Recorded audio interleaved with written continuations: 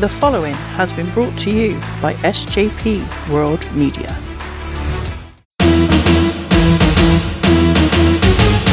I'm the Mountie. I'm handsome, I'm brave, I'm strong. I'm the Mountie, and I enforce the law. You can try to run, but you can never hide. The Mountie always gets his man. I'm the Mountie. I'm handsome, I'm brave, I'm strong. Hey yo! Hello. How we doing, Maxie? You good? Yeah. We've just been chatting pre-recording, and I'm on top of the world today. I know you are, mate. I know you are. But I think we'll wait for all the latecomers to arrive in the next minute or two before we spill the beans as to why, because what you've told me is fantastic, and I think everyone needs to hear it. Okay. Over-egging the pudding, perhaps, but let's go for it. How has your week been, Sam? Yeah, all right, mate. Yeah, not bad. You know, same old, isn't it? No, mate, I'm doing all right. You know, it is what it is. Back to work tomorrow. Watched a load of Doctor Who with Charlie today, which has been quite nice. So yeah, I've been flying through it. Actually, we watched like half a season today because Charlie had a snow day at school. Okay. So Charlie and Liv didn't. Well, Liv's not going to school anyway at the moment because of her knee. But I think she goes back this week, to be fair. But the school was shut. So after I got stuff ready for chain wrestling and whatnot, I did have to wait for Charlie to get home at like 4 o'clock or whatever time it may well be. You know, later than that on occasions if she stays behind for whatever reason.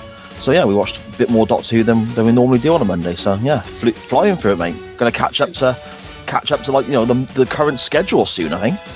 Did you catch NXT Deadline? I didn't. I didn't even know the event was on. No, yeah, it was an event that I forgot about. Same with Ring of Honor's Final Battle. Forgot that they were on, but I ended up catching NXT Deadline. Pretty good event. Was it alright, was it? I can't tell you any of the matches. Oh, hang on. I know that the tag titles changed hands, but I don't know any of the other matches that even took place. Yeah, it was the New Day won the NXT tag titles. Mm-hmm. Great match. Yeah. It was built more around this new invention from Shawn Michaels, the Iron Survivor match. So basically, it's a 25-minute long match. Okay. And every 5 minutes, a new entrant enters the match. So you start with 2. Every 5 minutes, a new one comes until there's 5 people in the match altogether. Every time you score a pin, the person who gets pinned is put in a penalty box for 90 seconds, and it's the person who has the most pins in total at the end of the 25 minutes that is the winner. They get a guaranteed title shot, I think. So you enter like a Royal Rumble. Yeah, you get a random draw for when you're entering. Okay, and so if you're in from the beginning, and every time you lose, you are pinned or you submit, you're in a penalty box for 90 seconds. So essentially, the longer you're in the match, the more chances you've got of picking up enough pins to win the match. Was it good, or was it? It sounds overcomplicated. It's a little bit complicated, but when you watch it and you get into it, it's really good. When people are getting pinned and going into the penalty box, and there's multiple people in the penalty box, and that causes friction as well. It was exciting. Both matches were really exciting and really unique as well for both different kinds of matches. Yeah. Oh, okay. Oh, maybe I'll probably check that out when we finish here. Then I got to find some wrestling to put on when I go to bed tonight, because hopefully, looking at the show, the match we're covering is only about 30 fucking seconds long. So it's 9 of the longest minutes that you will ever watch. Fun fact: you and the CWF have brought this upon us, so you deserve everything you're about to get. I had to rewind multiple times because I lost concentration watching this match. And my mind was wandering. Yeah, so there's that. And obviously, our non-wrestling topic, we've got plenty of people talking. But again, I think it's not going to take up hours and hours and hours. So, you know, I could be in bed by 10:30, mate. Lovely stuff. I know. It's starting to get streamlined on this show. We're professional, mate, aren't we? You know, streamlined is the word. Streamlined is the word. But saying that, we're nearly 5 minutes on the clock and we haven't even started yet, Maxie. So I suppose we should begin the show properly.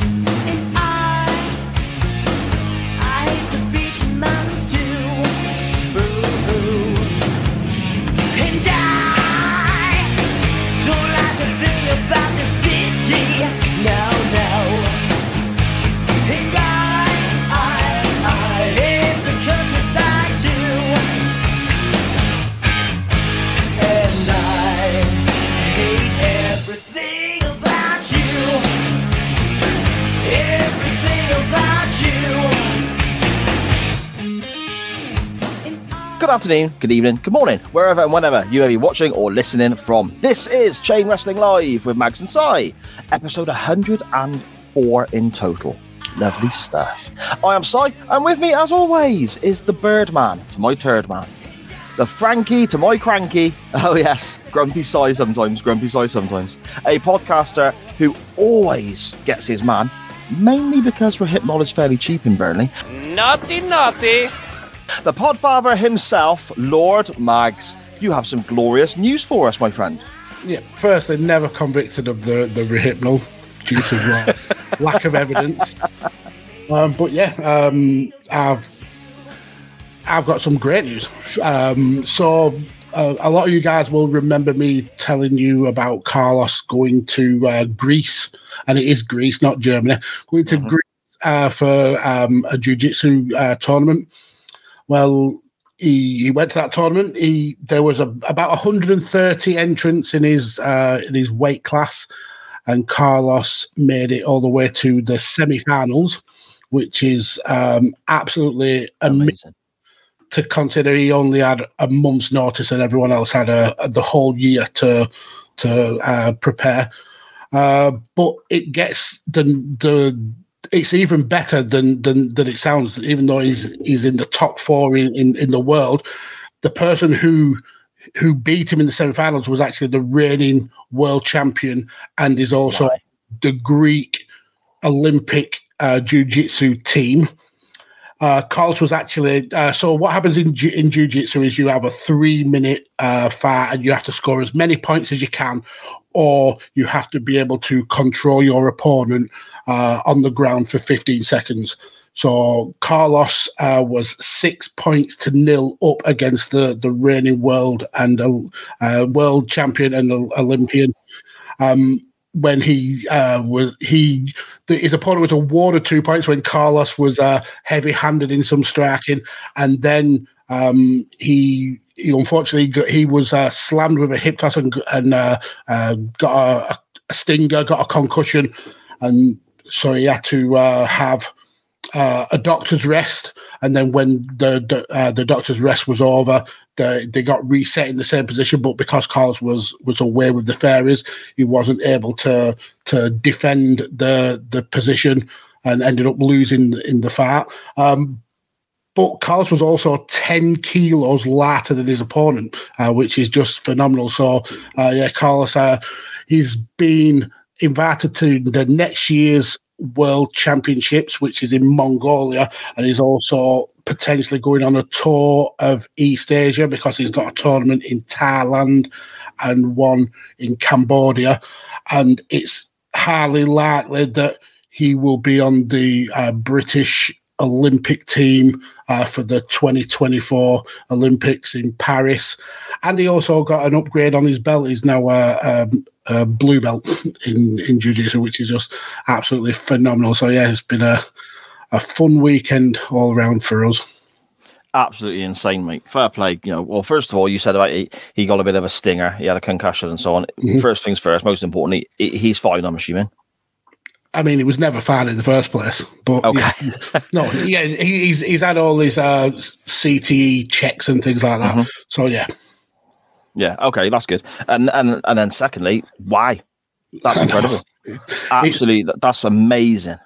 It's like fairy tales, absolute fairy tales. From the not even knowing about the tournament in November to being then drafted into the British team and then finishing 4th in the world and then going potentially to the Olympics.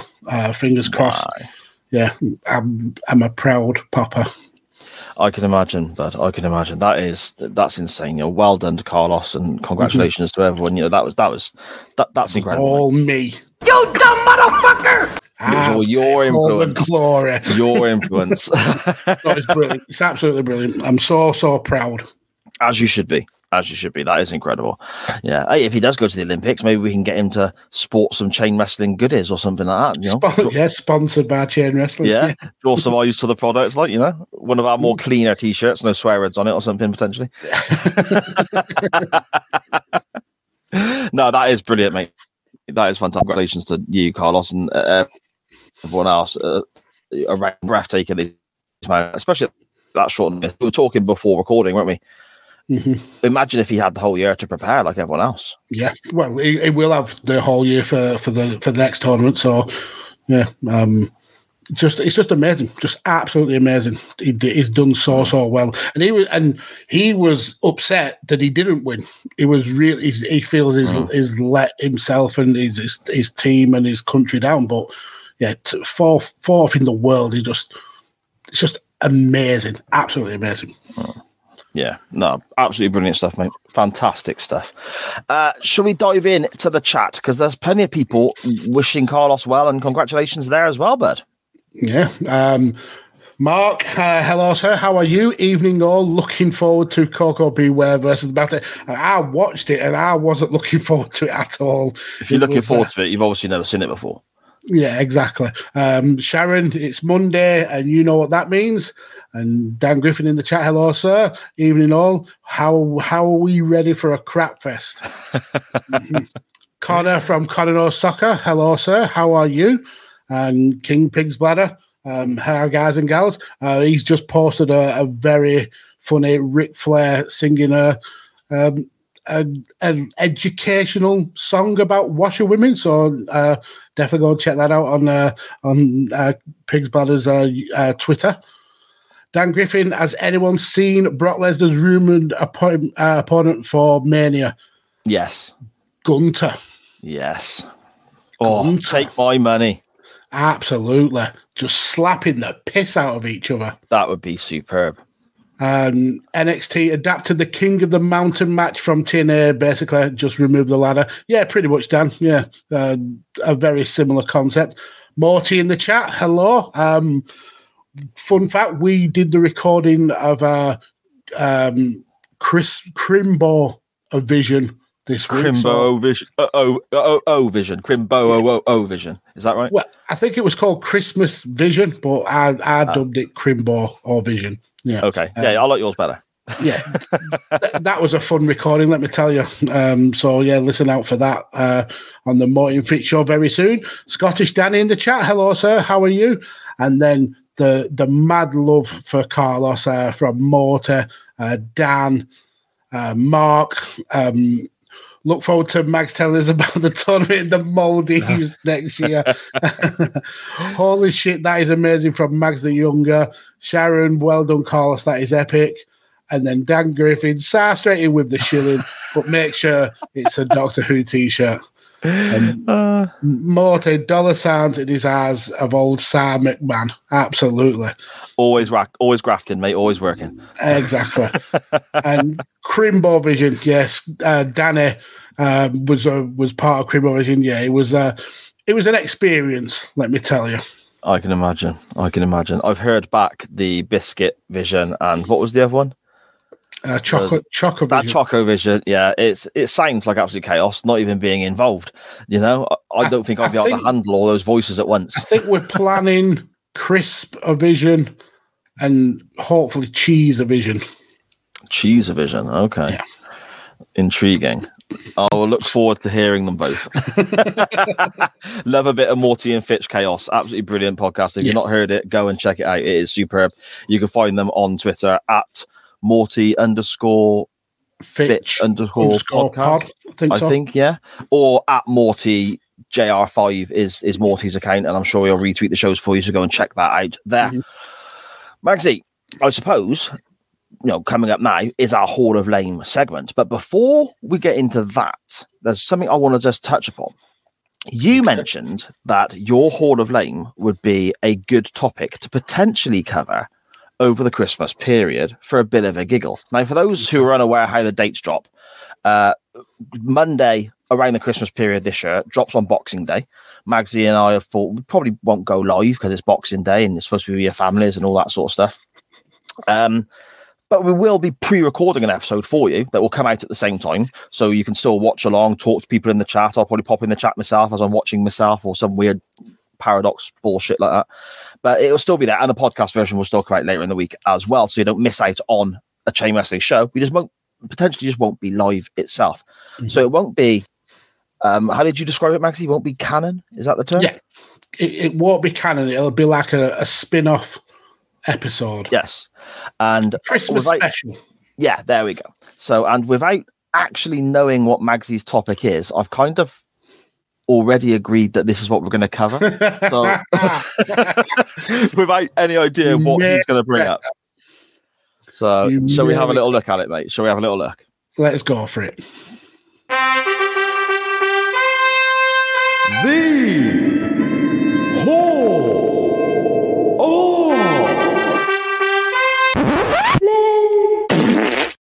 Mine's relatively quick, so should we get mine out of the way first before we dive into yours? Or do you want to just do it? Do you want to break tradition? Nah, bollocks, do yours, go on. So, for my Hall of Lame this week, I want to travel back to 2009. Now, there was a wrestler who has paid so many dues by 2009, really kind of been an understated hero. I need to cough. Oh, dear. See, and I was just saying last week, wasn't I? After we went off air last week, for those who well, you wouldn't have heard it because it was off air, obviously. I said to Mags then, do you know what, Mags? I noticed after about 35, 40 minutes, for the whole episode, you didn't cough. I didn't want to bring it up because it'll draw your attention to it. And here we go, Magsy. We're what? Already. 16 minutes in this week and you're coughing and spluttering. So, yeah, you are obviously allergic to Monday nights. Yeah, apologies, CWF. But anyway, let's start again. So, 2009, there was a wrestler who had certainly paid his dues, was a very underrated talent, and he lived in the shadow of one of his family members for such a long time. I'm talking about Chavo Guerrero. Ooh, Chavo. Chavo, todo nombre.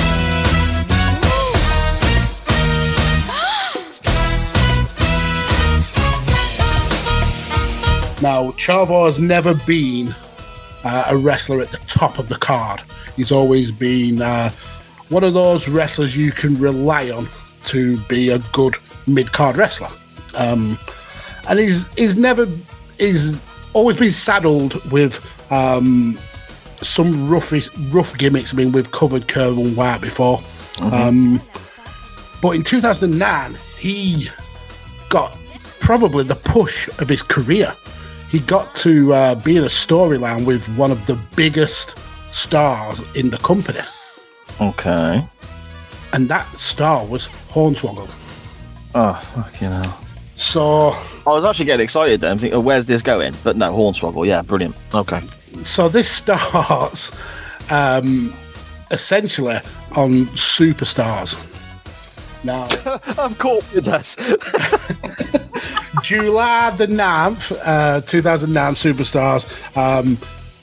Vince McMahon actually orders Chavo to face to face Hornswoggle whilst fighting on his knees, because Hornswoggle had bit Chavo, and Chavo was chasing Hornswoggle, and they actually ended up fighting in Vince's office. So Vince forced this match upon them, and this one and done essentially match ended up being just it just got absolutely milked to death, because Vince is an easy person to please. If he finds something massively hilarious, especially if it means ridiculing one of his talents, he runs with it. So Superstar, July the 9th, Chavo is forced to fight on his knees. So we get a couple of comedy spots where he has to climb the ring steps on his knees. He has to run the ropes on his knees. He attempts the three Anigos, doing the suplexes on his knees. There's plenty of times where he stands up and he's told off by the referee. He gets bitten again on the hand when attempting the superplex, and then after telling Hornswoggle he wasn't allowed to use the tadpole splash because it was his move, he lost to the tadpole splash.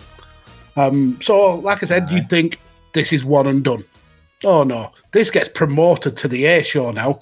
So 4 days later on Raw, and we are deep in the guest host timeline of Raw.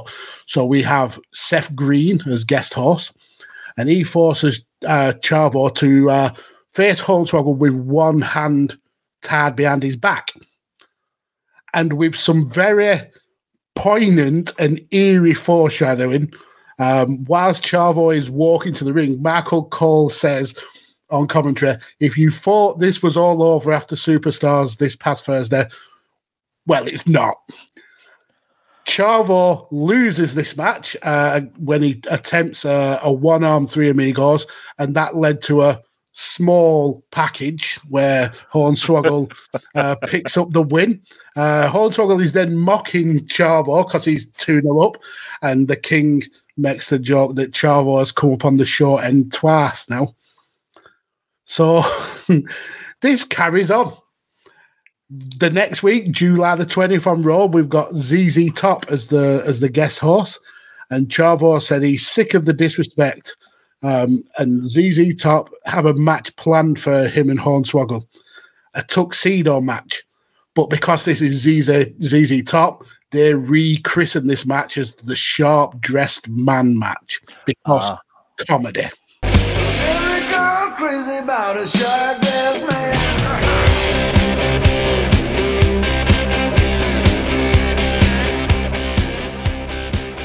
I see what they did there, Max. Yep. During the entrances, we see that Chavo's trouser legs have been sewn together, so he has to waddle essentially like a penguin. Hornswoggle wins this match when he ends up stripping off the tuxedo from Chavo, making it 3 matches to the good. And to add racist insult to racist injury, Chavo was wearing chili pepper boxer shorts because Mexican. Right, okay, because Mexican. Exactly. So we get to the 27th of July Raw. This time it's Shaquille O'Neal who's the guest host, and we get a little promo where Shaquille O'Neal and Hornswoggle are squaring up, looking like they're gonna get to fisticuffs. And it turns out that Shaquille O'Neal went to high school with Hornswoggle, apparently. Chavo thinks that he's going to get his revenge on Hornswoggle after weeks of having the deck stacked against him. But Lillian Garcia announces that Shaq has made this a blindfold match. So it's not a blindfold match for both of them.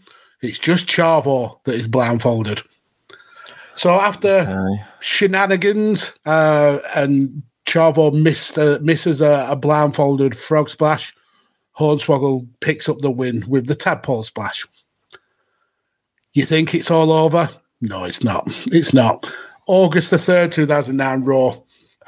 We have Jeremy Piven and Dr. Ken Jeong as guest hosts, and Chavo demands a rematch from the host for Hornswoggle. But after he mistakes Dr. Ken for the guy from Heroes, Chavo's match is changed up. But Hornswoggle is apparently suffering, and this is verbatim, from adult chickenpox. Ken and Jeremy have drafted in Hornswoggle's cousin. His cousin, Mark Swoggle, a.k.a. the world's strongest man, Mark Henry, in a green bowler hat.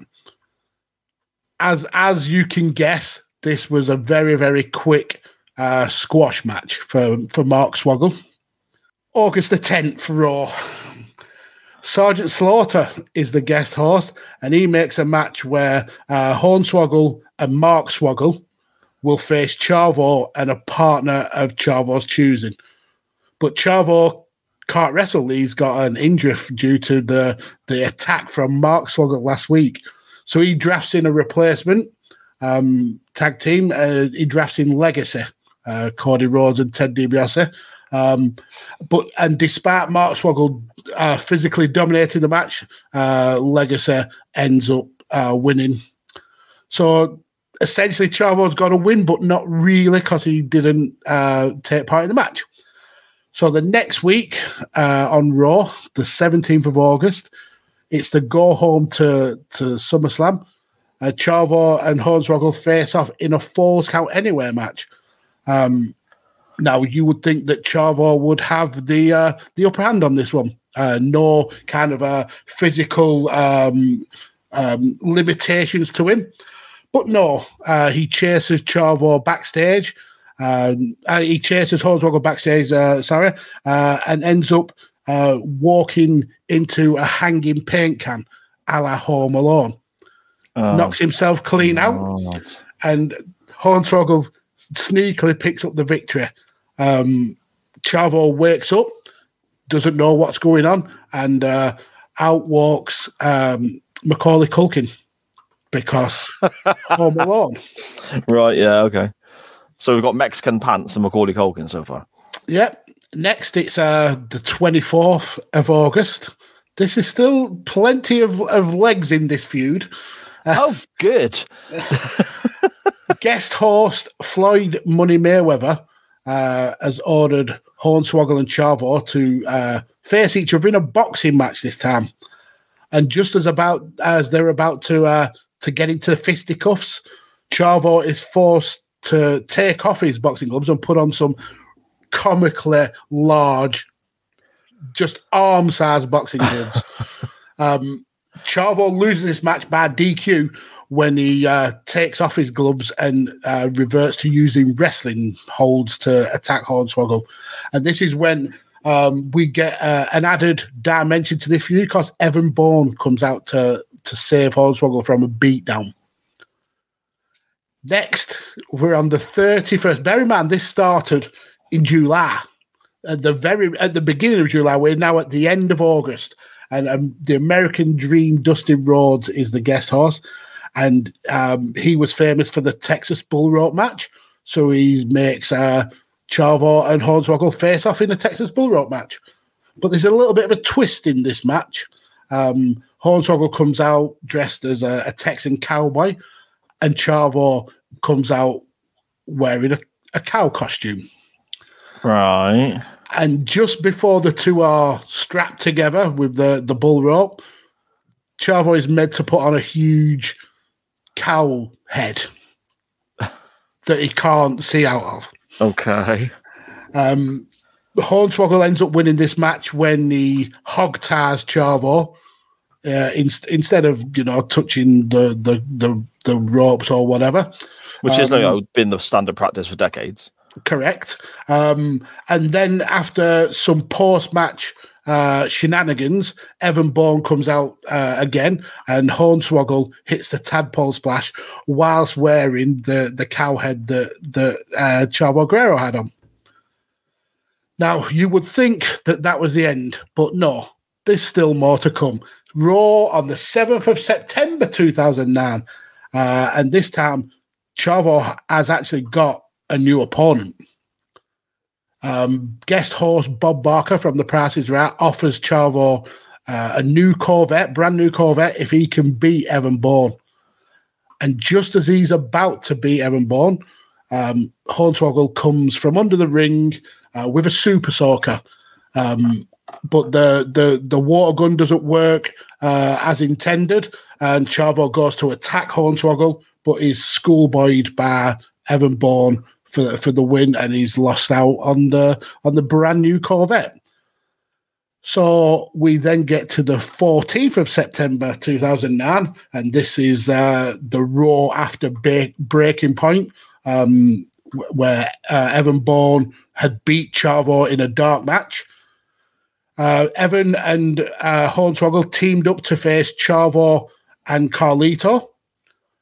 Hornswoggle picks up the win after he stole the apple of Carlito, spat it into the face of Chavo, and hit the tadpole splash. Next, on Raw, the 21st of September 2009, Chavo has finally had enough of this bullshit. He's sick to death of being made a laughingstock at the hands of these guest hosts, and challenges this week's guest host, Cedric the Entertainer, to a match with Santino Marella as the guest referee. So Cedric the Entertainer, he wrestles in a luchador mask because there's some very suspicious under-the-ring switches where a much larger Cedric the Entertainer pops out of one side of the ring, beats up Chavo, and then a very much smaller and quite recognizable Cedric the Entertainer comes out for a Rene Cuajo, which is Spanish for tadpole, splash, and gets the win. Dear. We finally get to the end of September from something that started in July. We get a blow-off to this feud. Well, a blow-off for now, because they picked this feud back up later on in the year, but it's a blow-off for the feud for now. Chavo teams up with Chris Masters to face Santino Marella and Hornswoggle. Chris Masters ended up picking up the win when he locks the Master Lock onto Santino Marella and puts him out. Chris Masters then puts Hornswoggle in the Master Lock. And then in a monumental face turn, Chavo punches Chris Masters to break the Master Lock before walking up the ramp, confused about what he had just done. So my entrant for this week's Hall of Flame is the 13-match feud between Hornswoggle and Chavo Guerrero. My God.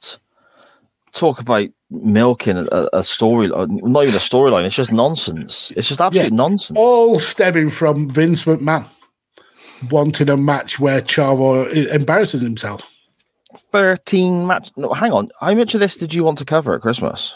All of the 13 matches. To be fair, why are you like to this? be fair, only 2 matches are more than 4 minutes long, and multiple matches are a minute long. Okay. Okay. We'll have a look. Oh man, that sounds horrific. But there's a lot of moving parts there as well, I suppose. And Mark Henry's involved and all these different guest hosts as well. Mm-hmm. Yeah, I'll let you have my notes. Yeah, if you would, mate, just email them over. That'd be grand. So there's for us all to look forward to over the festive period. Brilliant. Oh dear. I think people will be very, very happy to know that my Hall of Fame will take not anywhere near as long to explain. There's a couple of reasons I was looking at this certain aspect. I mean, initially, what I was going to put in was how WWE reinvents people. Mm-hmm. So when you get the NXT one is a big one, isn't it? You get certain talents from NXT, they come up to the main roster and they get, repackaged and so on. And it's embarrassing. And then there's also occasions where they sign wrestlers from other companies that sometimes it works, sometimes it doesn't. I mean, they did it a great deal in the 80s. They gave them a lot of a cartoony character-esque, sort of stories and scripts and so on. And in that era, a lot of it probably worked more than it didn't, Maxie, I would say. Yeah. But I suppose we weren't as savvy with wrestling back then as we are now. Yeah, that's fair enough. Sometimes, of course, there's glaring misses that they then fix. I mean, you got the Ringmaster. That was a glaring miss that then became Stone Cold Steve Austin. Was obviously a massive hit, of course. However, I don't understand how this error was initially made by the WWF. And it basically was such a glaring one for me, even though it was such a short, tiny run in this individual's career, it overtook my whole mindset of that feeling of repackaging people in the incorrect way. When you've got someone who has a built-in gimmick already, someone who has a story themselves that is effectively real life and also based upon where they're from and so on, and this has worked elsewhere, I don't understand why the WWF feel the need to change it. But what happened in 1998, as late as 98, Maxie, it's not even like they can get away with saying it was the 80s and cartoony. The WWF brought in somebody with a shoot background to a degree, known for fighting real fist fights, and also had a brilliant stuck-up snooty English character from WCW. And that was Lord Steven Regal.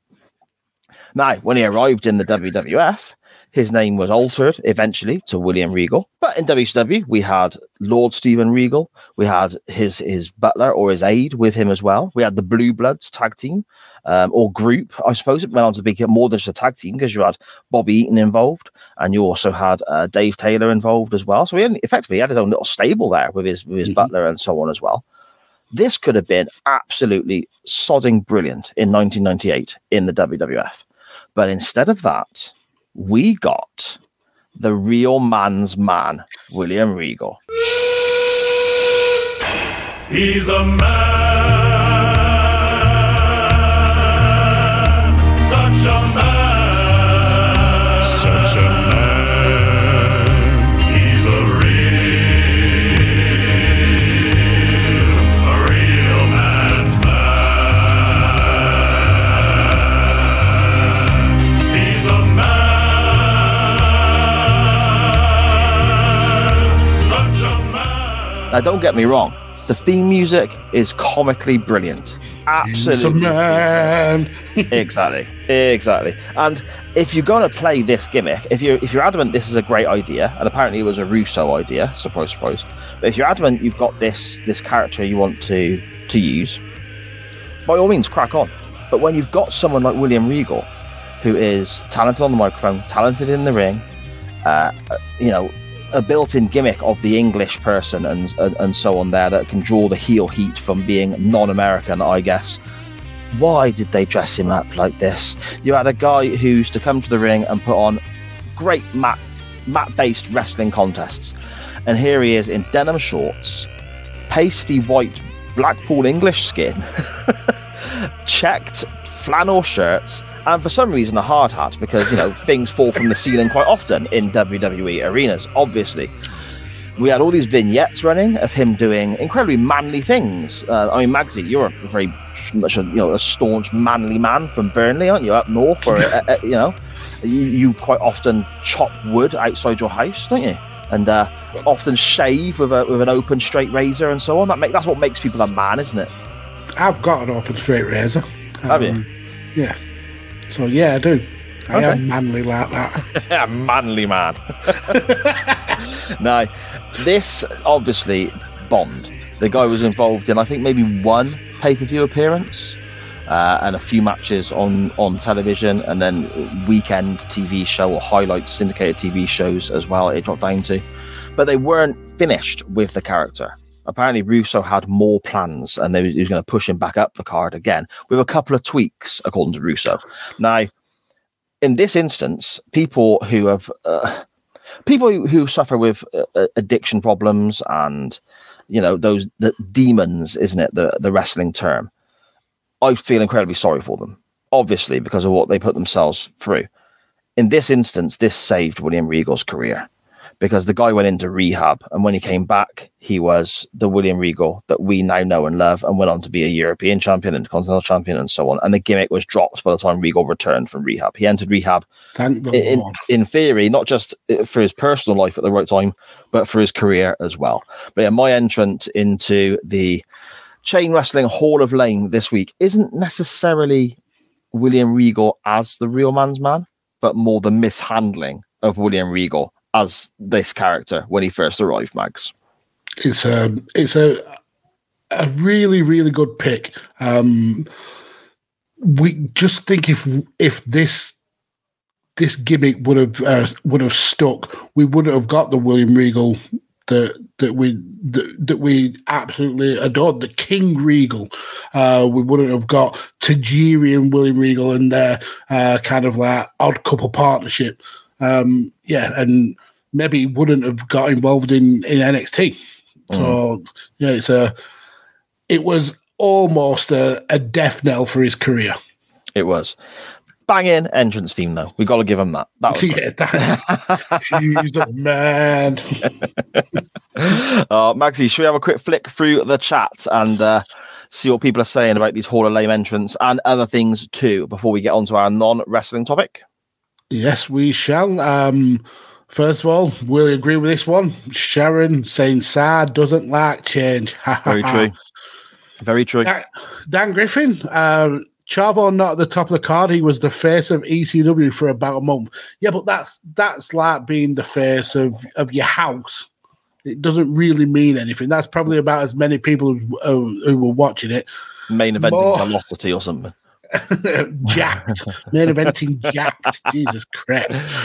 Morty saying, I can see Sa gradually dying behind the eyes. The more Magsy talked and the more matches that he listed, initially I was thinking this is great for the Hall of Fame because it's funny. It's perfect for the Hall of Fame. But then the more matches Magsy explained about, the more I realized I have kind of agreed to watch all this shit. Yeah, and that's when I started. and that was kind of like one of the points I was making. Yeah, it was funny the first couple of times. Yes. But this went on for the best part of 3 months. It went on all the way through the summer. Week in, week out, Hornswoggle versus Chavo. I'm actually how talented. It's kicking a joke. It's a kicking a joke to death, basically. Yeah, Chavo's amazing, absolutely amazing.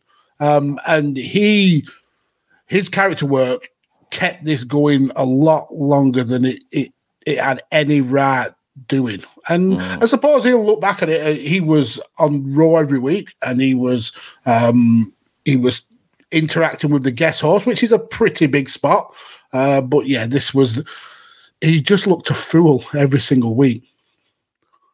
Anyway, back to the comments. Mark, the glutton for punishment wrestling Jeebus, says Coco Beware versus the Mountain and stories from Chavo versus Hornswoggle. You are just spoiling us this week. Jesus, Mark. Jeebus, Mark. Jeebus.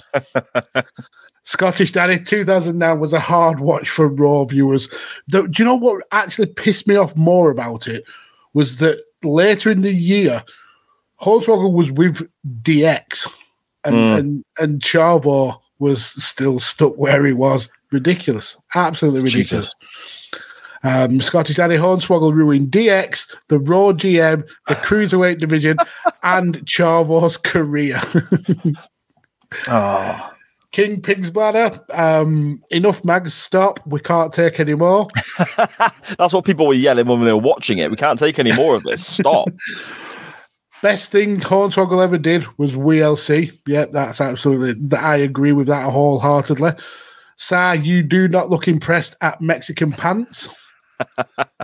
There's only so many shitting your pants jokes around the phrase Mexican pants from Dan Griffin.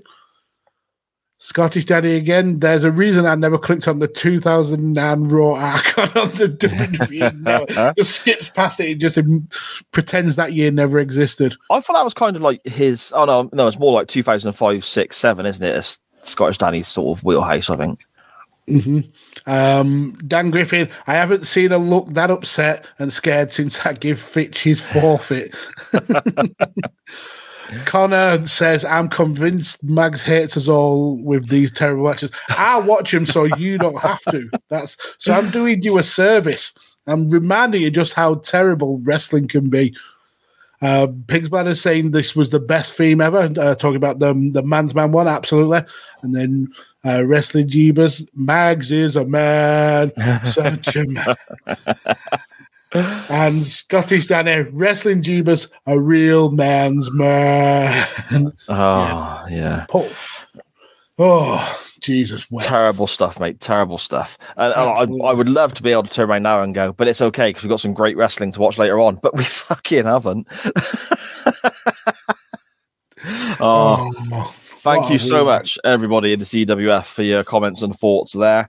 Magsy, I suppose we better dive on with our non-wrestling topic this week, hadn't we? NWT time. Oh! No wrestling talk here. It's the non-wrestling topic. Lovely. Nice. Lovely. Nice. Oh, lovely. Lovely. Big old belch. Our non-wrestling topic this week was tied in a little bit with us asking for the CWF to vote for the worst option on our poll. So from that, we get worsts. Worst meal out, worst party you've been to, worst day at work, worst concert, worst movie, worst anything at all, worst dates, anything.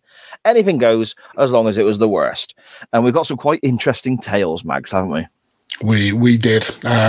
Steve-O certainly regaled us with a new Steve-O section. But he did indeed. Yes. He did indeed. I will read them out in the order they arrived into us as close as I can because I got a new phone and I kind of fucked it all up. So it's going to be interesting. A new phone. It did cost, mate, honestly, trust me, it cost me no money because if it costed money, I would not have got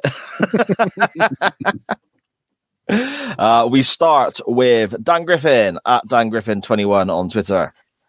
He says, worst meal goes to an all-you-can-eat Chinese buffet at a place that was called Jumbo's. It was called that very authentic Chinese name of Jumbo. Brilliant. Oh, this is not going to end badly. It's not at all, is it?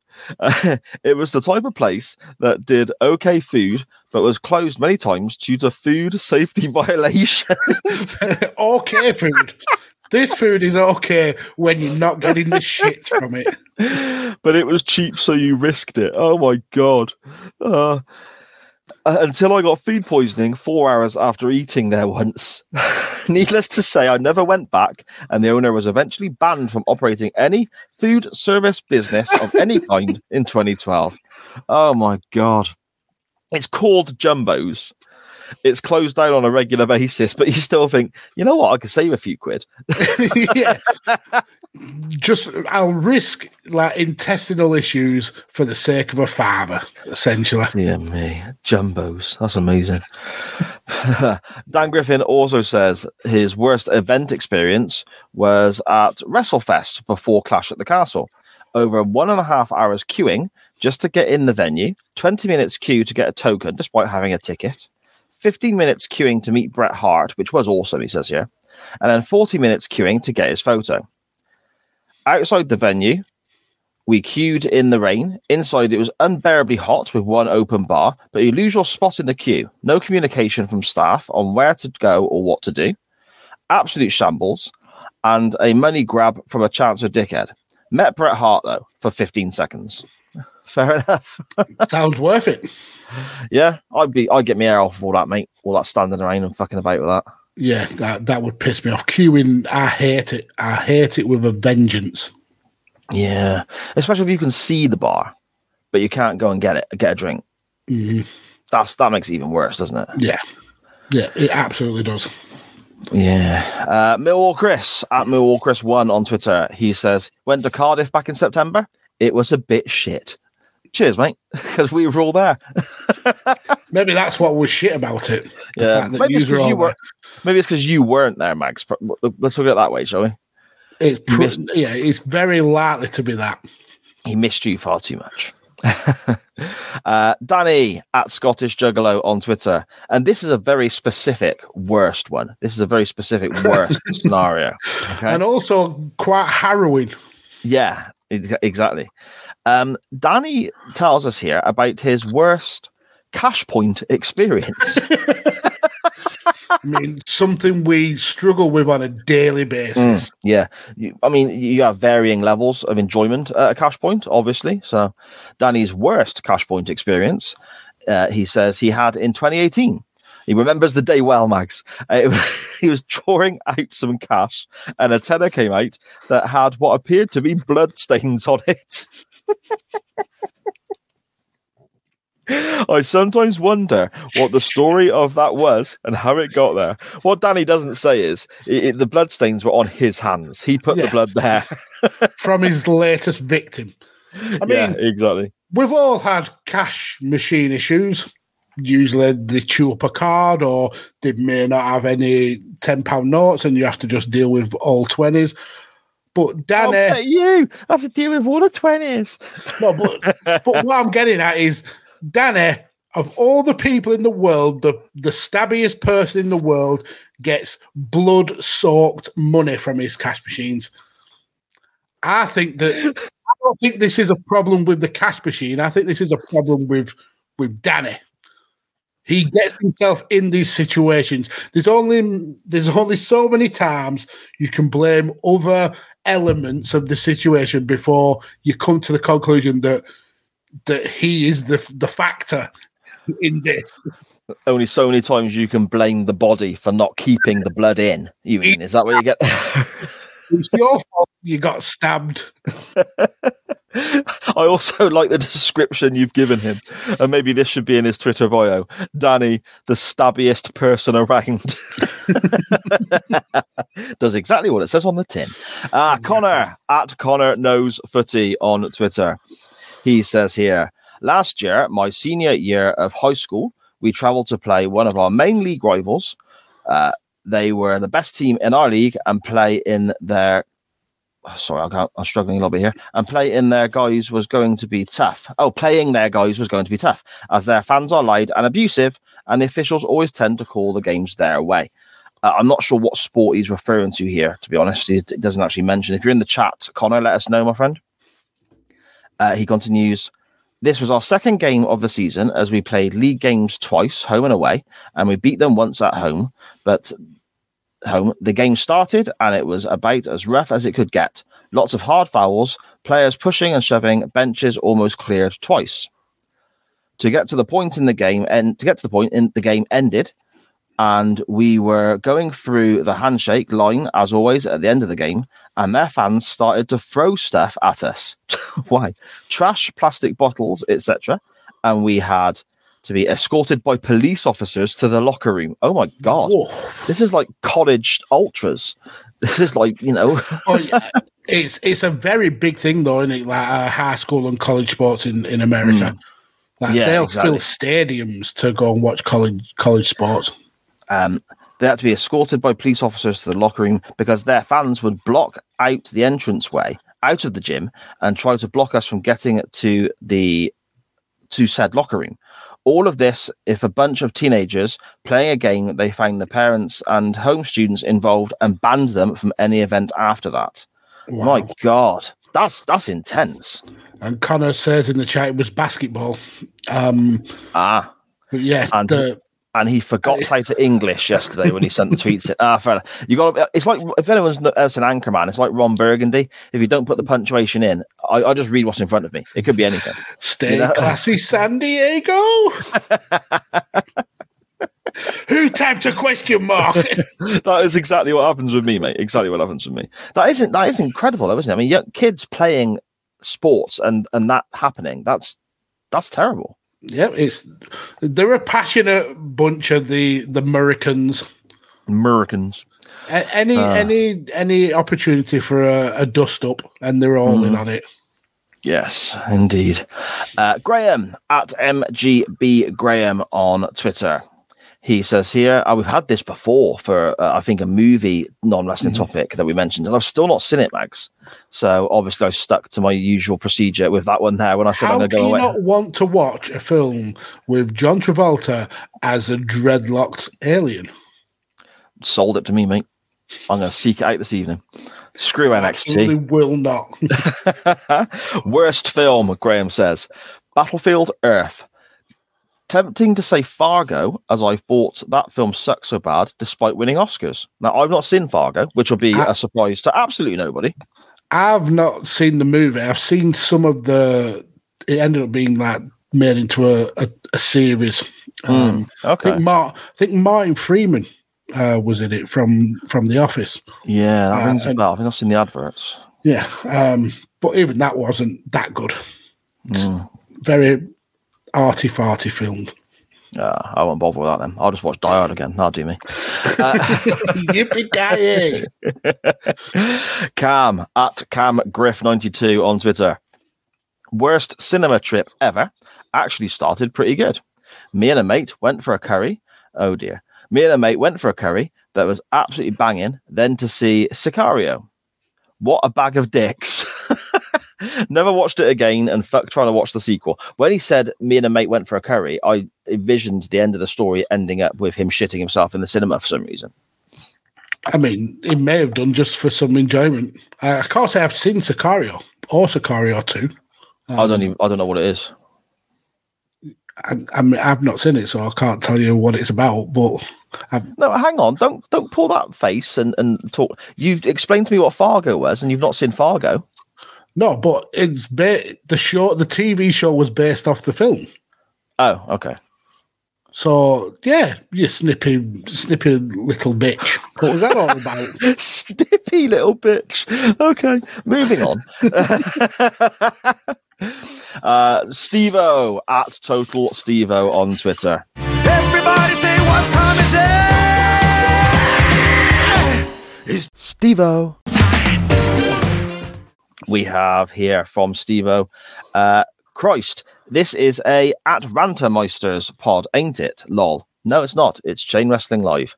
Trust me. We've had so many non-wrestling topics, I can guarantee we did it first. Worsts. Wow. Wow.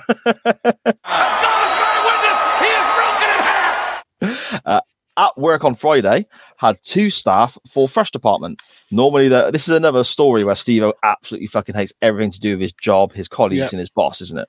Yeah, pretty much. Awesome.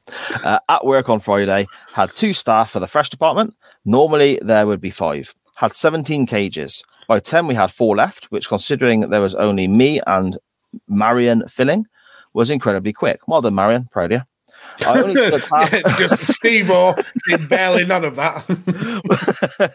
I only took a half-hour break. Been there since 10 to 4. Yeah, Steve-O works some crazy hours, man, doesn't he? Restocking's best done in the early hours, I would assume. Yeah, I guess so. The other team leader comes in 20 minutes late. Dickhead move, that is. Late as ever. She is scum, by the way. That's Steve. Brilliant. Manager, she is scum, by the way. Manager complains I've done a poor job. I could have clotheslined him. I just left. I could have clotheslined. Can you imagine Steve-O just like clotheslining his manager? That would be just awesome. A proper old-fashioned, like, jumping, flying Barry Windham lariat. Yeah. A clothesline from hell style. Just takes the guy's head off and walks away. Grabs a Mars bar on his way out for effect. 2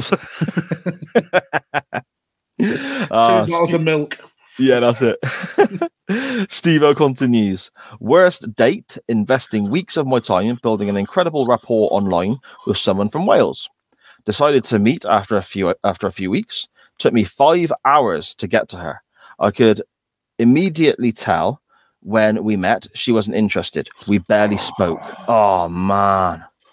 That would be wounding. She cried, saying how she couldn't believe I came and that I was a real person. I just got up and left. So okay. She cried because you were real. Perhaps she wanted to be groomed and didn't expect to. I don't know. Does that happen? I'm disappointed you are not a 14-year-old girl. Well, I don't know. That's crazy. Bloody hell. I just got up and left, as Steve-O says. This was at my peak of online dating. I went home and shagged someone else. All's well that ends well. Yeah, go on, Steve-O. Good lad. Steve-O says here, went to watch In-Betweeners 2 with a woman I was seeing secretly and genuinely cared for. When you say seeing her secretly, did she know? I mean, you follow on, and it doesn't sound like she did.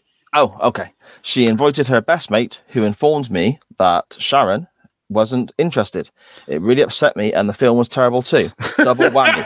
Still haven't got over it. Just the kick in the nuts that the film was wank. Yeah, the film was crap. Oh man, that's terrible, isn't it, as well? I know. I mean, it's everyone at some point in their life had their heart broken, aren't they? You know, where they really like someone, and that person doesn't feel the same way or only sees them as a friend or something like that. So yeah, that's terrible, man.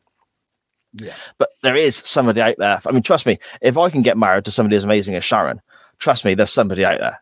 For everybody, isn't there, Magsy? Do you know what I mean? She tolerates my bullshit.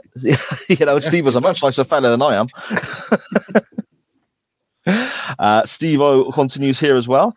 Went to an all-you-can-eat Chinese near where I live. Was it called Jumbo's?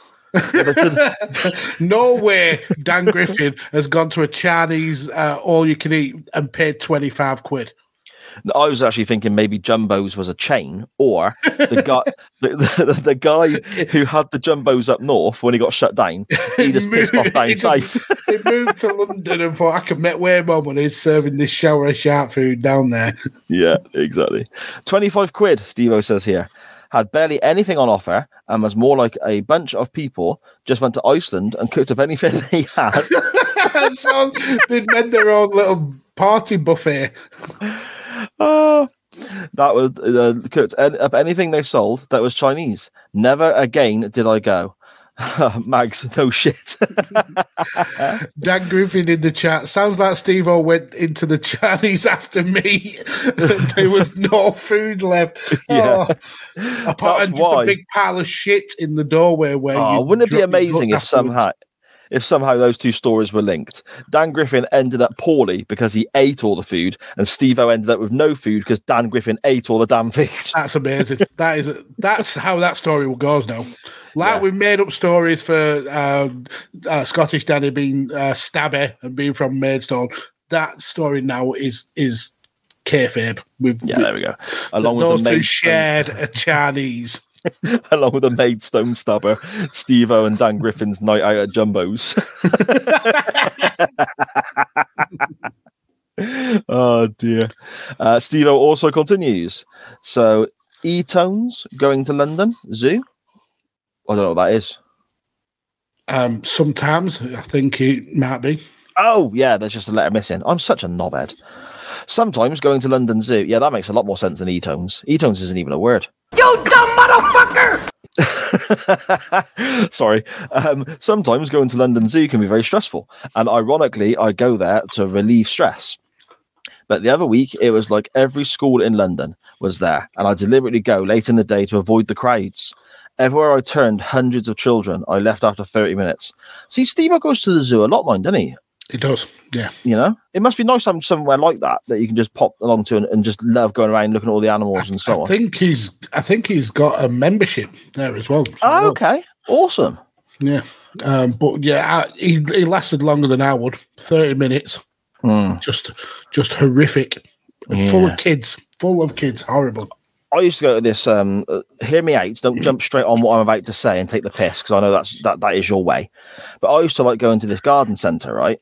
Because and that's not where the thing stops. So don't jump on that bit. I used to like going to this garden centre because out the back of the garden centre they had a separate like aquarium place, and there's loads of fish tanks set up, marine tanks, tropical tank, all, and I loved it. And even I had several fish tanks at one stage, and you know I'd love to have another one now, but this house is just not laid out in the way it should be for that to happen. But I used to love just going, and even if I wasn't buying any fish or any plants or anything like that, just looking at the fish all the time. I loved it. It was great. So what part of that am I going to jump on and slate you for? Well, when I said I used to, when we're talking about Steve-O going somewhere to relieve stress, and I say I used to go to this garden centre, I thought you were going to jump on me and rip the piss at me because I'd be like looking at fucking hose pipes or something, you know? No wrong with a good hose pipe. So I've actually got a little bit of a story kind of linked to this one of Steve-O's. So he talks about going late in the day to avoid crowds and stuff like that. One time, me and Lorraine were both off work on the same day. We dropped the kids off at school and we snuck to Blackpool to go to the pleasure beach. And it was without the kids. Without the kids. Amazing. And it was so quiet that when we got off a ride, we literally could just go and get straight back on it. Why? We would have stayed on the ride, but by the regulations, you had to get off and then walk back through the bit with the turnstile. But yeah, we had such a brilliant day. I must have gone on the big one 10 times that day. The arse blast. Yeah, we were just getting off the ride and straight back on before it set off again. Yeah, it was the best day ever. It was glorious weather as well. We came back and we didn't tell the kids for 6 months. Fantastic. Did they kick off? Yeah. they were fuming, and they were at this time. They were all in like kind of like infant and junior school, so they would have absolutely loved a day out in Blackpool. But they had you were like bollocks. Yeah, and back then I think it was on like it was because it was like off peak season.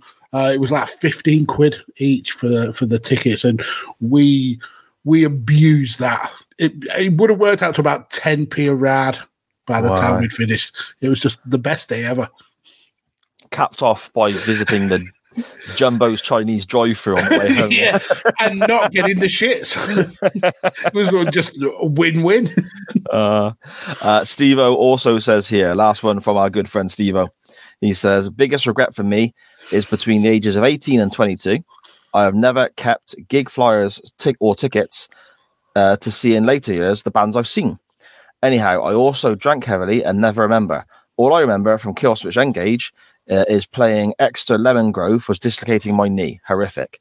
Yeah, I'm the same.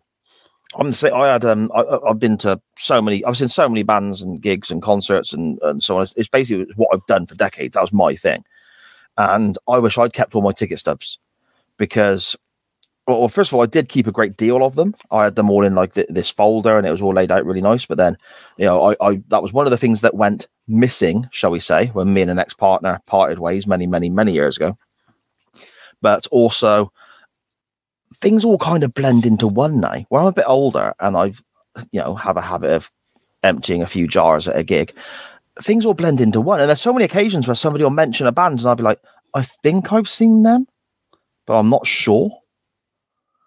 Do you know what I mean? And there's like literally a list of hundreds, potentially thousands of bands I've seen, but it all kind of just blends into one or two moments in my mind, and it's all a bit blurry, Magsy. Yep. Amazing. Cool. Awesome. Thanks for contributing. Oh, my God. I don't drink, so... Fair enough. I can't relate. At official AB_POS on Twitter. AB recorded with Dan Griffin and I for the Doctor Who pod this week, or weekend, sorry. She was a guest on there. And I think Dan and AB and I are the best of friends ever because they both got equally smutty and daft minds. Put it this way, it got to a stage where I was thinking, oh my God, that's enough, surely. But these two were just roaring away. It was fantastic. Did you feel like the odd one out? The goose? Yeah, maybe. They could potentially make a nice couple. Oh, that's cute. Well, but, until he travels 5 hours to meet her, and then she says, I don't think you were a real person. Yeah, exactly. But no, absolutely brilliant talking to AB. I've been interacting with us on Twitter for an incredibly long time and actually getting them on the Doctor Who pod to talk about her favourite Doctor, their favourite Doctor, and a particular story of her. It went 3.5 hours, Maxie. I got such an editing job to do. It's unreal, but it was worth it. Such a brilliant time. So yeah. AB says here, I don't know about worst date, but I can tell you the worst ex of mine would be the one that purposely gave me salmonella, forcing a 14-hour ER visit, and the nurse telling me I had almost died from dehydration. Oh, wow. My God.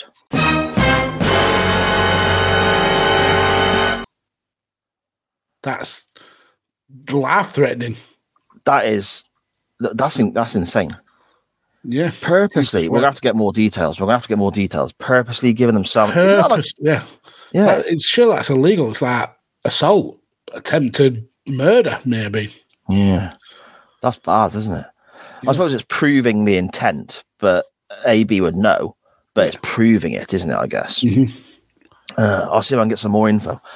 And finally, we have Rob at UTT Rob on Twitter.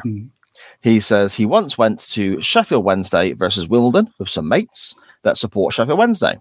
Due to leaving the pub late and booze causing us to get off at the wrong tram stop, we missed the first 70 minutes of the game and the first 4 goals. I remember I think he's told that story. I don't know if it was on this show, but he has told that story before, and it doesn't get any less funny. That's insane. That is insane. Oh, dear. That's all I've got, I think, from Twitter, Maxie, unless I've missed any. No, I think that was... You nailed every one of them. Yeah. Okay. Awesome. Thank you so much to everybody who messaged in on Twitter and wherever else and got involved in this week's non-wrestling topic. Absolutely brilliant stuff as always. Magsy, you got any worsts you want to share? Yeah, a couple. The worst time at a cinema was when I went to a late night screening of the movie Contact. I think I've mentioned it on this show before, and I fell asleep before the end in the cinema. Woke up to the end credits, so went again because I wanted to catch the end, and fell asleep yet again, and didn't actually catch the end of the film until I bought it on DVD.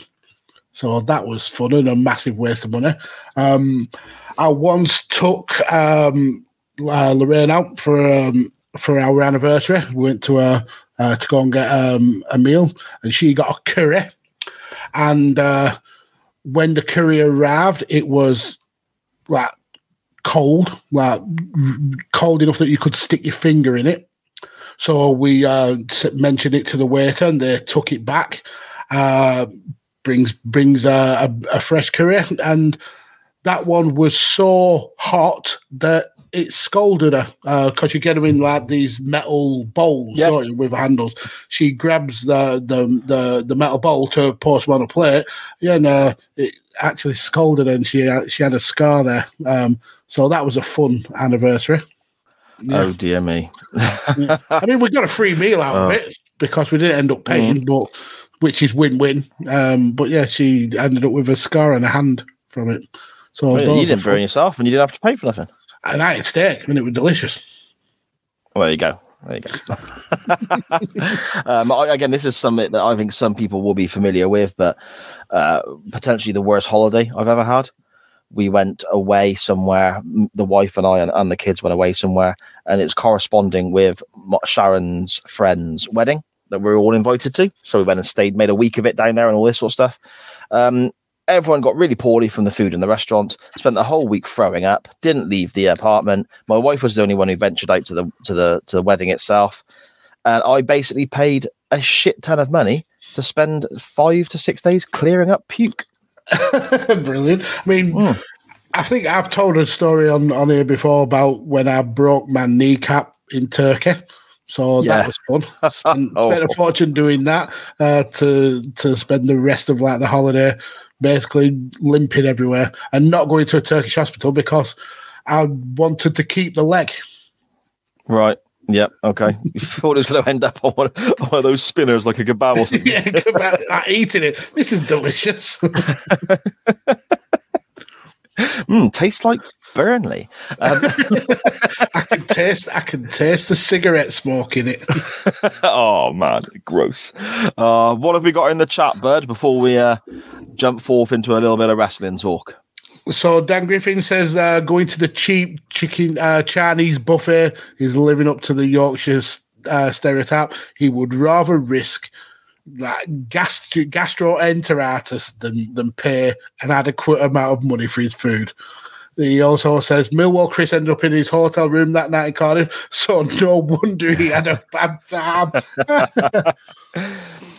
Connor adds more to his story, says the worst part of his story was he had to avoid awkward eye contact with his ex-boyfriend, who was a cheerleader for the Rivals. So, wow. Just not a good time was had by Connor. All sorts of different layers to that story there now, isn't there? Certainly is. Dan Griffin says Sicario is utter wank. That's what it is. Scottish Danny, I think we might forward this comment onto the authorities. Says he admits it. He used the tenner to wipe the knife. That's the only reason he took the money out in the first place. He'd forgot his rag. He's like, oh shit, there's a cash point there. £10, clean knife. Dan Griffin, settle in with a mug of your favourite hot beverage for the Steve-O section. Yeah, he's getting it. I mean, this week's match is probably the Steve-O section is a lot longer than it, so we'll be burning through it very quickly. Bloody love Steve-O and his stories, fantastic stuff. Dan Griffin, what's Steve in prison for? Stan Hansen in his boss into a coma. We are charging you with Stan Hansening your boss. Liv has just said, what a creep. I'm assuming she means... To me. Oh, you're a creep. Yeah, because I was saying about being lucky enough to have met Sharon, and there's somebody out there for everyone. Liv's just calling me a creep. Yeah. Like a brown nose. Yeah. Thanks, Liv. Love you too, by the way. Dan Griffin says, sounds like Steve-O went into the Chinese after me and had no food left.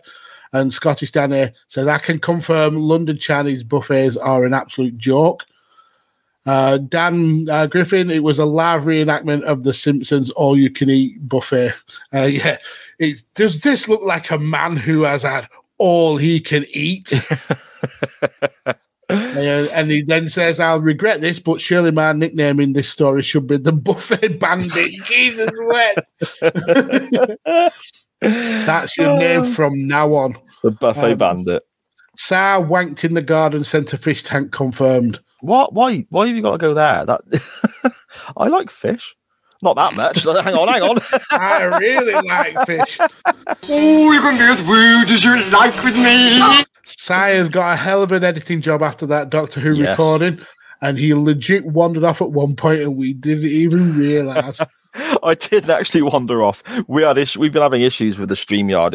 It seems to be working. Touchwood seems to be working okay for us now. But recording anything on various different shows over the last few days, StreamYard's been a nightmare. So we recorded on Skype and have the cameras off, and the sound quality seems to be okay on that at the moment. Mm-hmm. I muted it because Sharon came in to get some towels for the girls to go for a shower, and then me and Sharon had a chat and all this sort of stuff. And I came back and said, sorry, I've been away for a few minutes there. I hadn't actually moved, but they were unaware. And they were like, oh, we didn't even notice. Brilliant. So the host of the show is just not needed. I know. Dan was hosting. Did a fantastic job. Dan runs the Doctor Who pod, mate. He's the organised one. He's got the format laid out. He's got who we're speaking to when, what episodes are being released. I literally just say, what am I supposed to edit this week? I feel his pain. I absolutely feel his pain. Mark says, Mags, you should have gone to Jumbo's Chinese. Oh, yeah, because that would have been way better for an anniversary. 3rd degree burns or the shits. I mean, you can't, there's no winning that conversation. There's not. And then finally, Sharon said it wasn't a bad holiday for her. She got to go to a friend's wedding, child-free. Yeah, so at least somebody won in that. It was not a fun time. And a latecomer, Dan, he only marginally fucks up the release order every season.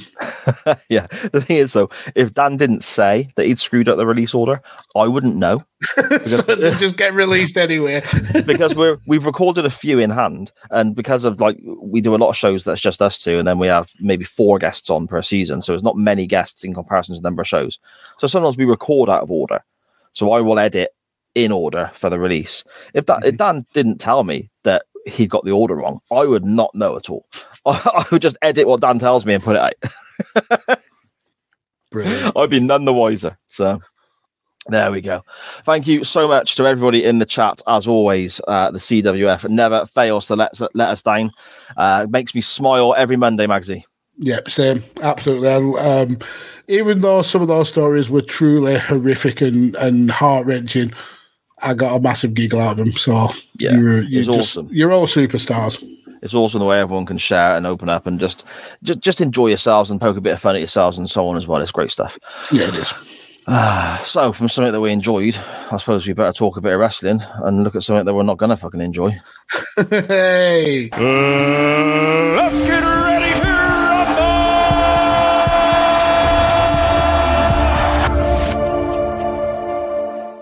See, it's funny because I literally just turned around then, because right behind me here is actually my bed. So I've got such a small little space. I keep stuff behind me that I need to use for the show. So I just turned around then to grab my notebook, ready with my notes for the matches. And I've just realised, why did I do this? Nothing fucking happened. I didn't need to make any notes. I mean, this match, I don't even think it was a particularly horrible match. It was just fucking boring. Everything they did was okay. They just didn't do a whole lot of anything. Yeah, and a lot of it wasn't even their fault, to be fair. So we're covering, obviously, everyone knows the Mountain versus Coco Beware from the 91 Royal Rumble. But this match actually aired on the show I thought this was a Survivors podcast from the Jumbo Chinese. Scottish Danny in the chat there. Scottish Danny wins today. That's the best comment. That's an amazing comment. Yeah, so this match was actually on after the world title match. And that world title match was one of the most controversial ones, with Sergeant Slaughter beating the Ultimate Warrior. Man involved, and I think it was only a couple of days after the start of the Iraqi invasion or whatever. So it was very much a hot topic. I think Bret Hart said at the time that there was a bunch of wrestlers who were thinking about quitting the company because this was so close to the bone in terms of it being a real life situation, that they weren't happy with it being used as a storyline. So this match had to follow a crowd that were just were in uproar because of the Ultimate Warrior losing his title. So to follow that, you are never going to start on a good footing, but then you put on the most boring match that you could, and it just absolutely shits the bed. It does indeed. It's what does it clock in at, Magsy? About 8 minutes? 9 minutes. 9 minutes. And as I said earlier in the show, it feels like 10 times that. I had to rewind sections of it because it just didn't hold my attention whatsoever. It is basic. It's almost wrestling by numbers. There's just very little about this match that stands out. And I think some of that has to do with the fact that this was the Mounties pay-per-view debut, and he'd only had maybe 2 or 3 matches before this since he changed gimmick from one of the Rougeau brothers, the Fabulous Rougeaus. So he was really trying to find his feet in a new gimmick, going up against a perennial jobber in Coco Beware, and coming after the world title match where the fans were absolutely disgusted. There's just no way that this match was ever going to be a good match. No. And I also think you can add to that as well. People are just waiting for the Royal Rumble then as well, aren't they? Yeah, pretty much. It was so bad that on the VHS home releases, they cut this match out. This wasn't Did they really? Yeah, they didn't have this match on the releases at all. Why? Okay. Why? So Coco Beware versus the Mountie. We start with the introductions, obviously. The Mountie's music is timed incorrectly, and he hasn't even got the cool music that they have later on. He's got some shit. And Coco Beware is already in the ring because instead of Coco getting a ring entrance, we get an advert for WrestleMania. Mm-hmm. Yeah, because Coco Beware is that important. And we get a little bit of posturing early on, I suppose. And Coco Beware does a very strange strut whilst flapping his arms, trying to be like a bird. He flaps his wings. He looks like a knob. He looks like an absolute melt. This is a guy who had ski sunglasses and a parrot. And that was his gimmick. His gimmick was he was the Birdman because he had a parrot. Yes, okay. Credit where it's due, though. I mean, we get some of the earlier exchanges. Okay, it slows down very, very quickly after this, but we do get some leapfrogs, a pretty cool arm drag from Coco Beware, and some good drop kicks as well. That they look good. Mm-hmm. There's a lot of rest holds, though, a lot of arm bars, and after pretty much every offense he gets in, the Mountie stalls a lot and like gestures to the crowd. So in this 9 minutes, there's probably about 4 or 5 minutes of actual decent wrestling. Yes. Coco Beware gets thrown incredibly high at one point. That was quite spectacular. Mm-hmm. Yep. I mean, it sounds like I'm trying to defend this. I'm not. I'm just trying to pick out the very few saving graces of it. For me, there is one saving grace to this whole match, and that was the end. Even that wasn't good. It was Jimmy Hart arguing with a parrot. No, I hated that. You hated that was the only thing that makes this match stand out from any other kind of a early 90s TV match. I felt sorry for the parrot. He's got Jimmy Hart fucking squeaking in his face. I mean, yeah, looking at it from that point of view, yeah, but it was the only thing of note, the only thing that was interesting. Look at him now, ha ha ha ha! And the parrot didn't give a shit whether Coco won, lost, or drew. He was still the parrot no-sold it. Yeah. The parrot didn't sell a thing. Nah, bollocks, man. That parrot, he can't move anywhere. He's restricted where he is, and he's got fucking Jimmy Hart in his mush yelling like that. Fuck off, Jimmy Hart. It would have been funnier if when Jimmy was like pointing at the parrot, if the parrot bit him on the nose. On the finger. Oh, okay. Well, either or. At one point, Jimmy Hart distracts the referee, and the cattle prod comes into use by the Mountie on the outside. And I'm thinking, okay, awesome. But even that distraction went wrong because it was the Mountie who was he was kind of like signaling for Jimmy to come to the ropes, and then he got involved with the referee for Jimmy to get in the ring, and it didn't work. It didn't work as an interruption for me. It just felt like wrestlers who didn't know what they were doing. Yeah, fair enough. I thought, though, this is okay, because when the cattle prod came into use, I thought, okay, this is the finish. This is going to be the end. How wrong I was. This happened halfway through the match. There was plenty more to go after this. So, yeah, he essentially shocks Coco Beware, and then we carry on. But we don't carry on at the same incredibly slow, plodding, moderate pace. We slow down. Listen, Hogan has said it multiple times. If you think you're going fast in a wrestling match, slow down, and then slow down some more. These two obviously took that to heart and just went at an absolute snail's pace.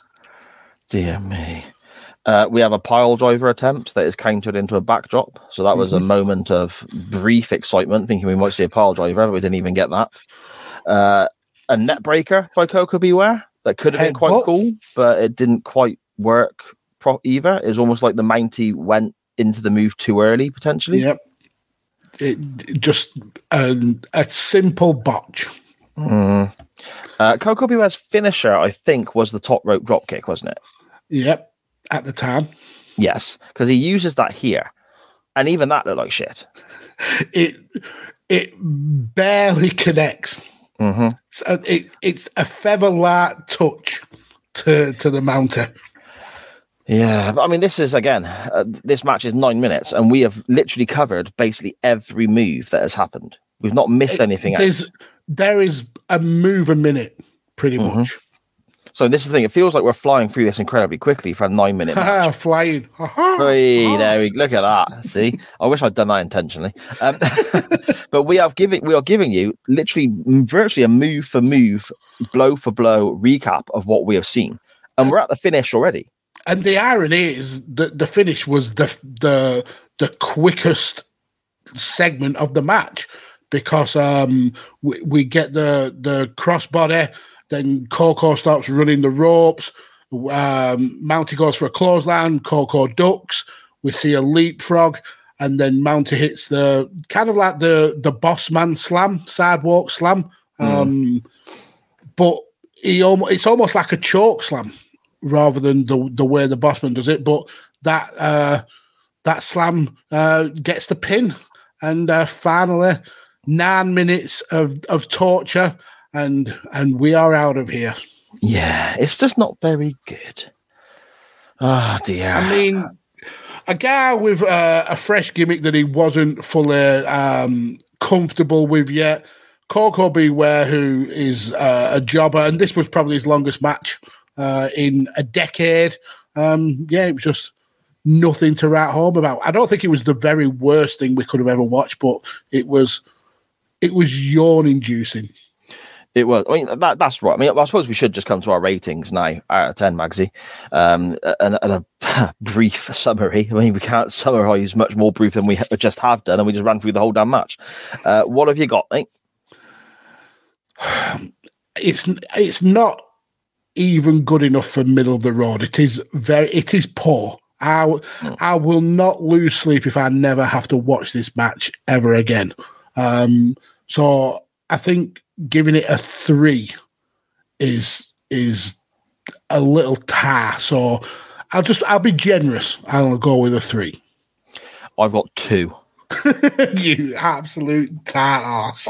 Because it's not enough for me to give it a 0 or anything like that. Because what they do, they do okay.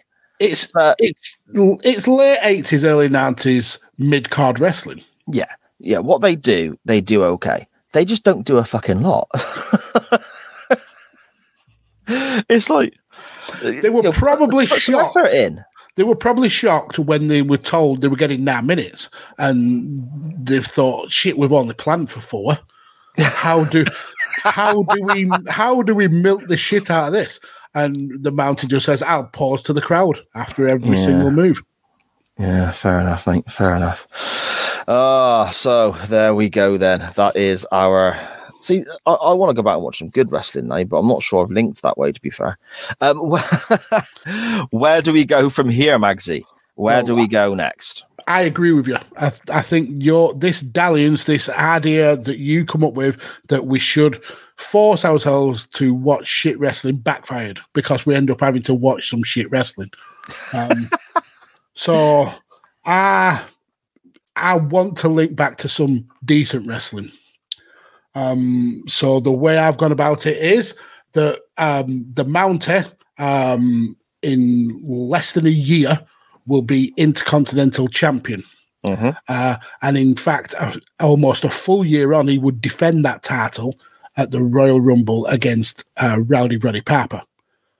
But that match isn't the best. I mean, it's certainly a damn sight better than this, and the promos before it are pretty good. But I want to go a little bit further in the timeline to where Roddy Piper faced Bret Hart for his Intercontinental title, dropping it to him. I think that was at WrestleMania 8.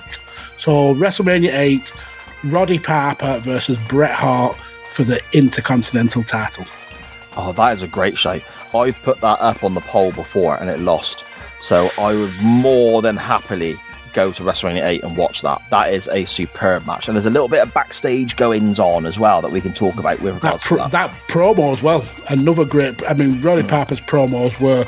If they landed, they are perfect. I mean, the Bad News Brown one, it's a little bit on the nose where he half blacked up. But this Bret Hart and Roddy Piper promo before the match is... Yeah, it's classic. Yes, indeed, it is great. It is awesome, and I'm not gonna lie, I know what I'm about. Well, I've got 2 matches in mind. I haven't decided which way I'm going to go just yet, but I think I'm going to vote for you anyway, Mags. So it doesn't really matter what I say. Yeah. So, but I thought that we would just stick with this card. So it's a straight choice between the Rumble match itself or Slaughter Warrior for the title. Because Slaughter Warrior for the title, I think, as you mentioned previously, there's a lot going on there with regards to backstage and the story and the Gulf War and all that sort of stuff we can get into. And basically how just discussed in a promotional tactic the WWF used with regards to that. The Rumble is intriguing to me, though, because it's good when we cover a Rumble. Is this the Rumble where Brian Knobbs is in the final 3? I don't know. I know it's the Rumble that Hogan was not supposed to win, but he politicked his way around it because that doesn't work for him, brother. Yeah, I think I remember it. I haven't watched it in a while, but I'm sure it's the one that Brian Nobbs is in the final 3. Yeah, so we've got sort of the backstage aspects of the 2 matches that I'm thinking about, and maybe more interested in the actual match itself. But going on from that, the Rumble is good because we can link all over the place, can't we? So you can. Oh, which way do I go? Let's have a look at the Rumble, shall we? Let's have a look at the 1991 Royal Rumble, Magsy, if my selection wins, which I don't think it will, because WrestleMania 8, Bret Piper, is bloody fantastic. So my backup was actually going to be Bossman versus the Mountain in the Jailhouse match. Okay. Interesting. Yeah, but it's not gone on the board, so maybe another time. Maybe another time, and that could lead into Bossman versus Nails and all sorts of great stuff. Or where he got hung from the cell by The Undertaker. That was a classic time in wrestling history. Yeah, oh dear me. Okay, so those are your options for next week's poll. The poll will be up, as always, well, I say middle of the week-ish after the audio version comes out. It never works out that way. I normally forget. It normally pops up Friday, Saturday. We'll see how we get on. We have the Intercontinental title match from WrestleMania 8. Rowdy Roddy Piper defending against Bret the Hitman Hart.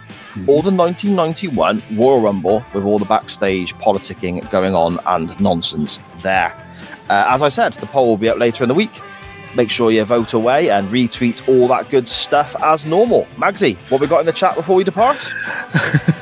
We've got Dan Griffin, Bret versus Piper next week then, folks. I'd love it. I'd love to get into that.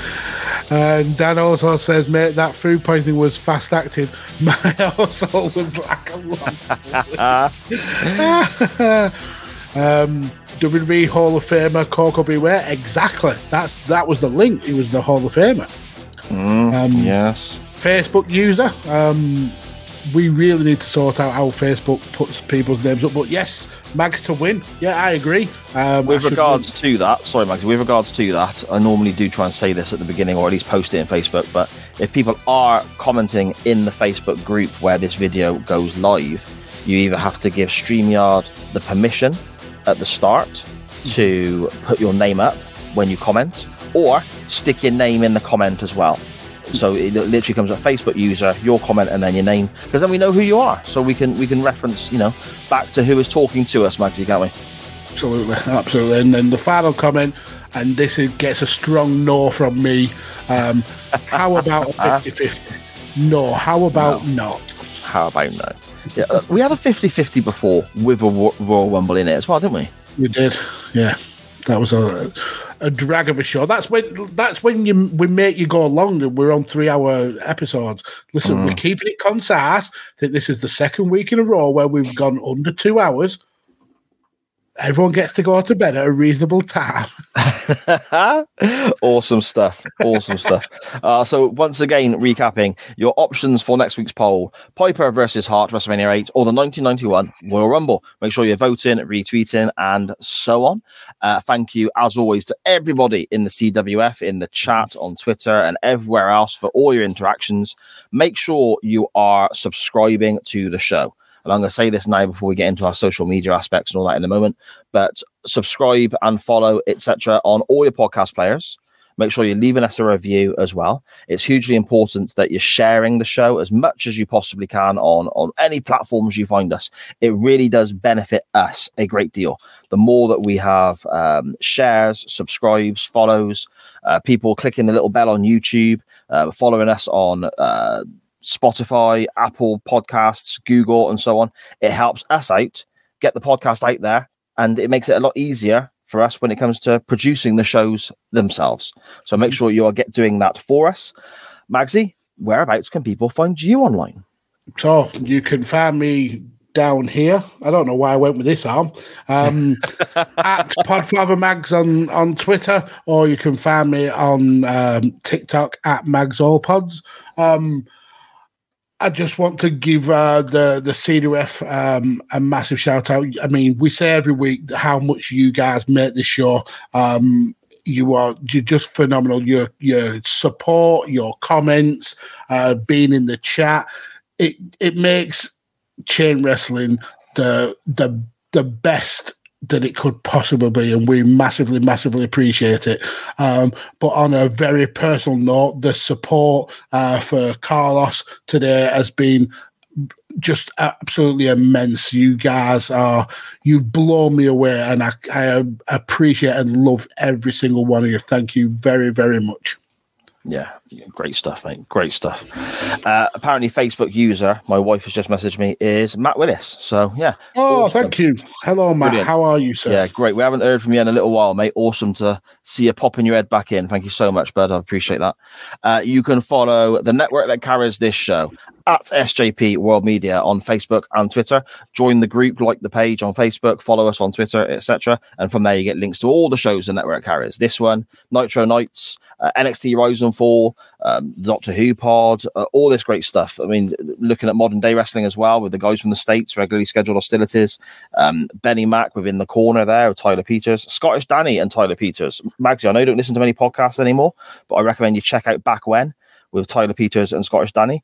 It's literally nostalgia, but it covers anything. It can be a certain album, it can be a wrestling show, it can be a movie. Awesome. Episode drops once every few weeks, like 30-minute bite-sized episodes. Well worth checking out. Tyler and Danny are absolutely kicking ass on that. So much great content on the network. But most importantly, you can follow this show on Twitter, Facebook, Instagram, and that TikTok thingamy at @chain_wrestling. That's at @chain_wrestling. Mags, I'm off now to Google Hornswoggle's greatest matches in the hope that 13 long list of bullshit you provided for Christmas might just have one I enjoy. I'll speak to you next week, my friend. Paris 2024, here we come.